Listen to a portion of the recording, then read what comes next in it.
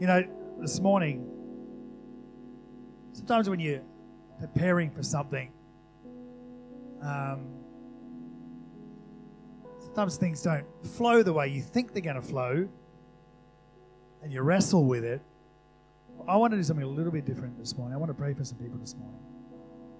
And God's put a word on my heart. And so I'm going to keep Luis in the background. Isn't he good?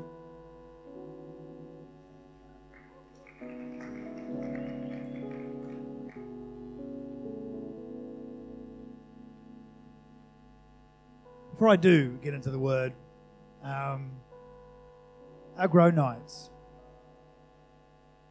With the guys, we're sharing a series called Courage. And I've got to say, I actually think it's the best I've seen guys course. And the guys that were there were very impacted. Amen? But my heart is, I actually think there needed to be a lot more guys there. A lot more guys. And does it deal on the sexual side? Yes. Am I a pastor and am I tired of sitting opposite people whose lives have been ruined by that side of their life? Yes. Amen? And I actually think it just absolutely helps every guy. And I don't care who you are, what age you are, whether you're married, whether you're single. Just turn up. Come and be a part of it. So it's Tuesday fortnightly. But I just think there are so many guys struggling with an area of their life, and it's so many different degrees. And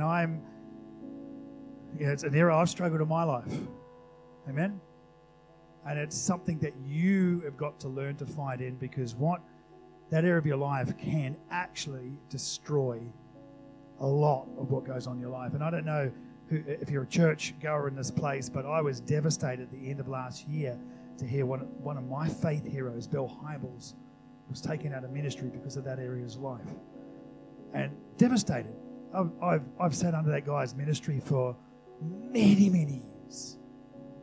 And years before his retirement, he gets disqualified because of this area of his life. And so, it reaches and goes into every area, every corner of the world. And I encourage you. It's Tuesday fortnight. We had it last Tuesday. We can catch you up. Jerry, stand. Where's Jerry? Jerry, up the back here. Come up here, Jerry, so you can all see him. He's helping run this. He's the man behind this course. It looks like the Panther, the Black Panther with the T-shirt on. Turn around and show everyone, Jerry. And we kicked it off with Chris Thompson as well. And we can catch you up. But I encourage you to be there. So see him. We can catch you up. We can give you the first installments to get you up and on track, ready for the next one. So at 7 p.m. on, what's the date? Can someone tell me the date? It's not this Tuesday, the following Tuesday. Anyone's really good at that? The 12th. Thanks, Kim. Oh, sorry? The 9th. Someone told me the 12th. The 9th, Tuesday the 9th. Just turn up. Be here. See Jerry, and we'll catch you up and turn up and be a part of it. And for the ladies, single ladies, I won't sing the song, but come and be a part of that, because I just couldn't, and I don't want to. But I want to, I really feel I wanted to speak a message today just on the power of turning up. Is that all right? It's a real word I've got in my heart. The power of turning up. There are so many things we can do in our world. There are so many intellectual things that we can do, and we can make, I believe quite often we can make God very complicated. There's a quote out there, it's a secular quote. It was quoted by Woody Allen. I'm not a fan of Woody Allen at all, but it's a good quote. And it says 80% of success is just showing up. True? Would you agree? Who agrees in the place? Just showing up. You know, I've probably for the last year and a half been fairly regular at the gym. Fairly regular. I decided about a year and a half, and I've averaged about 3 days a week, except I've been sick for the last 2 weeks, so I haven't been for 2 weeks. But normally I'm about 3 days a week. And, you say, yeah, it shows. No, it doesn't. And the reality is getting there is really the hardest part. True? All those that do any exercise whatsoever, putting on the joggers, putting on the shorts, finding that shirt, smelling it because you're a guy and realizing it's putrid because you haven't washed it and you've been sweating in it for weeks, and then trying to find another shirt, and then getting in your car, driving across town if you do that, if that's what your routine is, and getting in that place. But once you get in there and you finally get through the gate and you realize you've got your little gym card, which you don't have, and then you explain who you are and they've got your name and they let you in, and you get there, and when you get there, it's all on, right? Very rarely do I not do anything, turn around and sit there and talk and drink water and do nothing. You get there, you turn up, you do it, right? Amen? All those that who has a gym habit? Come on, raise your hand. Oh, that's what I have to see. Fantastic. What a good, healthy church. Who's believing for a gym habit in their life?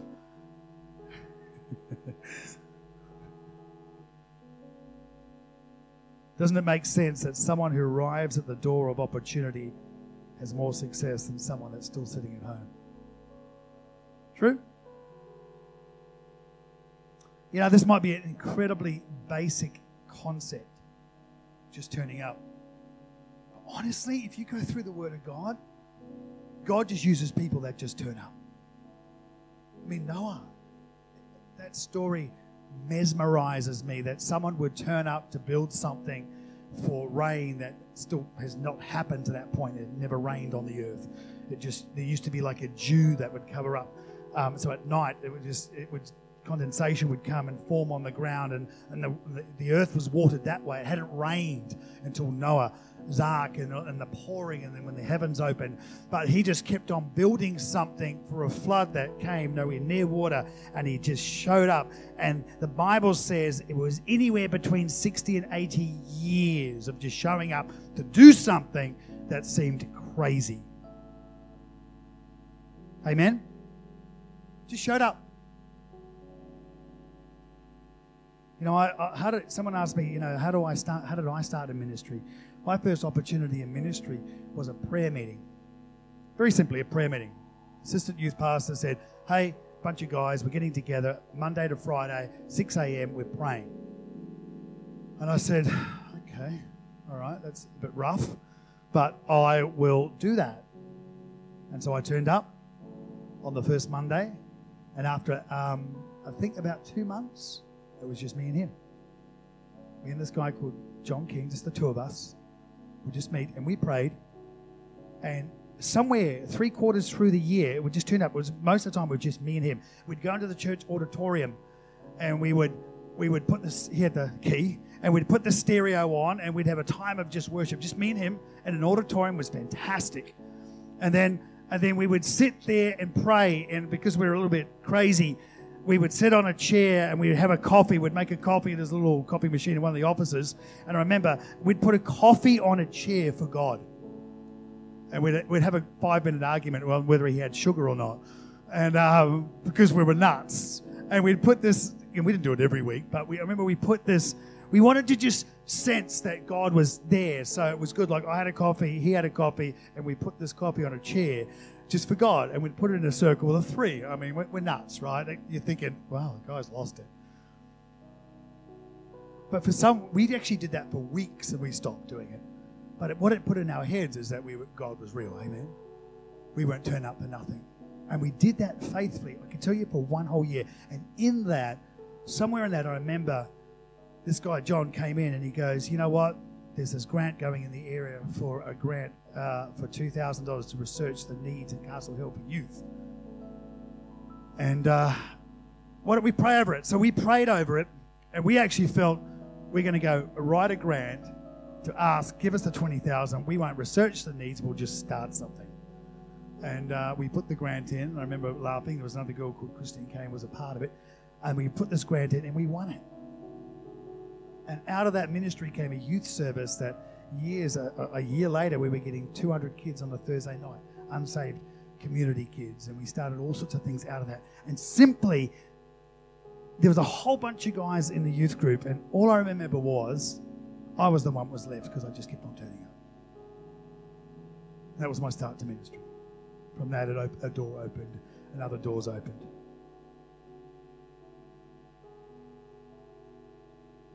Might be really simple, but you think about it. We complicate God. But let me look at some key areas in your life. I mean, the day of Pentecost, look in the Word of God. Jesus says to a whole bunch of people, he says, I tell you what, there's going to come a time and there's an upper room and if you wait there, the Holy Spirit is going to come and fill you. And then literally all that was needed was for the people to turn up and be there. And it took a while. It says they tarried, but the fact is they got filled with the Spirit and God did something awesome and the whole New Testament church began. You know, when it comes to your key areas in your life, what's the greatest key to your reading the Word of God? What's the greatest key? What's the greatest key to the Bible in your life? What is the greatest key to it? Is it the incredible revelation that you got once that just mesmerized your heart and you just said, oh, God, you're so wise? Was it that instant answer that you got from the Word of God? What's the greatest revelation of your time with God in the Word? I can tell you what the greatest revelation is. Turning up to do it. Come on. Turning up to do it. What's the greatest revelation that you could have in your prayer life? Is it how you pray? Good pray, Joel. Good pray. Very good prayer. Is it how eloquent you are? Is it how well you know the Scripture? Is it that you can yell out prayer or you can do soft prayer? Is it all of that, or is it the fact that you actually turn up to pray? Come on. We can complicate. We can make our Christianity so complicated. But 9 times out of 10, I've seen people so broken. Their lives are such a mess. And they feel like there's so much pain. And I just say to them, do you know what? You know what you're going to do right now? Just don't think about anything else but just turning up. Just turn up to church. Just turn up to the Bible. Just turn up. Don't think of it. No. Don't complicate. No, don't think of anything else. Don't try and navigate anything else in your life. Just simply wake up in the morning, and if you can get out of bed and get there and just turn up, that's all I want you to do. I want you to keep doing that. That's your recipe. Just keep doing it. Keep doing it. Just keep turning up. Amen? That person who's overcome with grief, what is it? Just keep turning up. That person that's got discouragement and despair in life, just keep turning up to the Word. Keep turning up to God. Keep turning up. In your marriage, what's the key? What's the key? Keep turning up. Amen? In your parenting, keep turning up.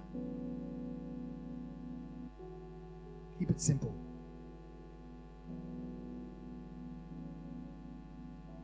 You want to know about the presence of God? The only way to really know about the presence of God is just keep turning up. I can tell you there is no shortcut to really developing a real love and desire for the presence of God. There is no shortcut. There's not one message that I can give you that will change everything. There's not a song that just completely invokes the presence of God. There's not a preacher that'll just bring it.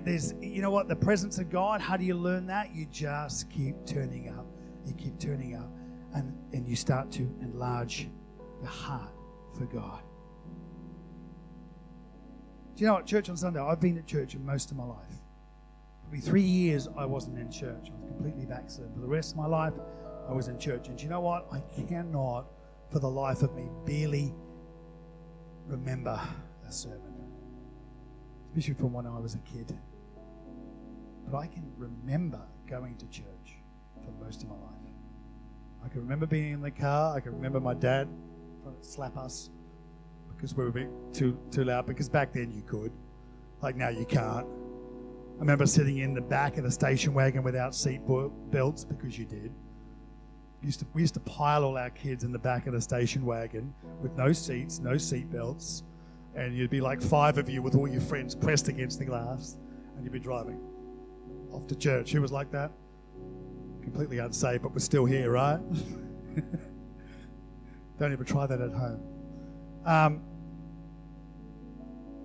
I can remember my Sunday school teachers. I can't remember what they said, but I can remember who they are. Amen? I can remember the pastors. I can remember the church services. I can remember being there. And I think in this day and age, I think one of the greatest things we can do, we've got a world where, I think we've got to make room for God. We've got to keep turning up. You can't take away something so basic as turning up, because when you turn up, God does things. The lady, the woman in the Bible with the issue of blood, Jesus walks past. All she did was turn up, touch his hem, and she got healed. Amen. What about the guy his mates said, we're going to get him healed? Jesus is speaking, so they cut a hole in the roof and they lower him down. I think it was Paul actually. And they lower him down into the temple when he gets healed. He just turned up. It's just turning up. It's one of the greatest things you can do. The fact that you've turned up here on Sunday is amazing. Because the Word of God is going to go into your heart. You're going to have an opportunity. And I'm going to believe, I want God to reward you for turning up today. Amen? When you look at the life of Christ, when you look at who He is, it says that Jesus in 1 John 4, verse 19, we love because He first loved. Imagine if Jesus didn't turn up. Come on. Imagine if He didn't turn up on the cross. Imagine if He didn't turn up in our lives. And do you know what? God doesn't need. He doesn't need your excellence. He doesn't need any area of your life. He just actually needs to turn up. The Bible is filled with people going, I'm not smart enough. I'm not eloquent enough. I'm not strong enough. I'm the least of the least. I'm hopeless. Why would you want to use me? And because they turned up, God says, I can use you. He says, I will amaze you. When you look at the life of Moses, he wasn't this incredible person, and he was afraid, and all God says is, turn up and I will work miracles through you. And He did. Amen. It is one of the greatest revelations in our lives. It's one of the greatest principles that we could do, because God is everything, and to be honest, we're not everything. But what He requires from us is just for us to be in that place so God can use us and God can speak to us. Amen. And what I want to do today, I really believe there's people in this room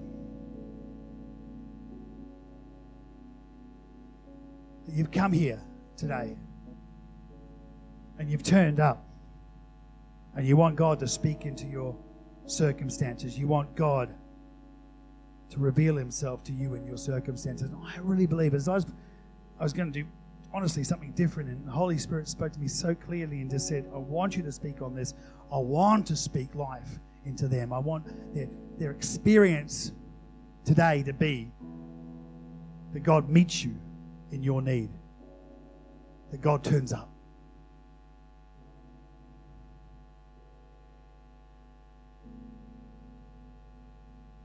I think God wants to show off. He wants to let people know in this place that you need Him. It's one of the greatest things you can do is just turn up to God. No one in this place. What separates us from the world is that we know that God works on our behalf. Amen? Come on. If you start to not believe that, if you start to think it's more of you, then you're just taking yourself out of that place of the power that God wants to do in your life. And I just believe there's a hunger in here. And all I want you to do, I'm going to invite the band to come back up, the whole worship. worship team. I just really think God wants to meet you where you're at today. Is that all right? Who came here to encounter God? Come on. Who turned up to encounter God? Who turned up because you had to?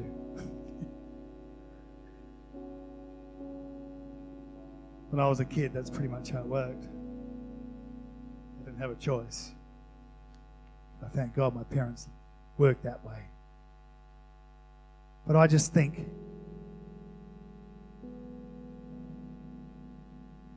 first thing I want to do, I want Tash to sing her worship song. And I just want you to close your eyes. I just really believe the Holy Spirit's going to minister, and then we're going to start praying for some people. Come on. Let's do something different. Is that all right?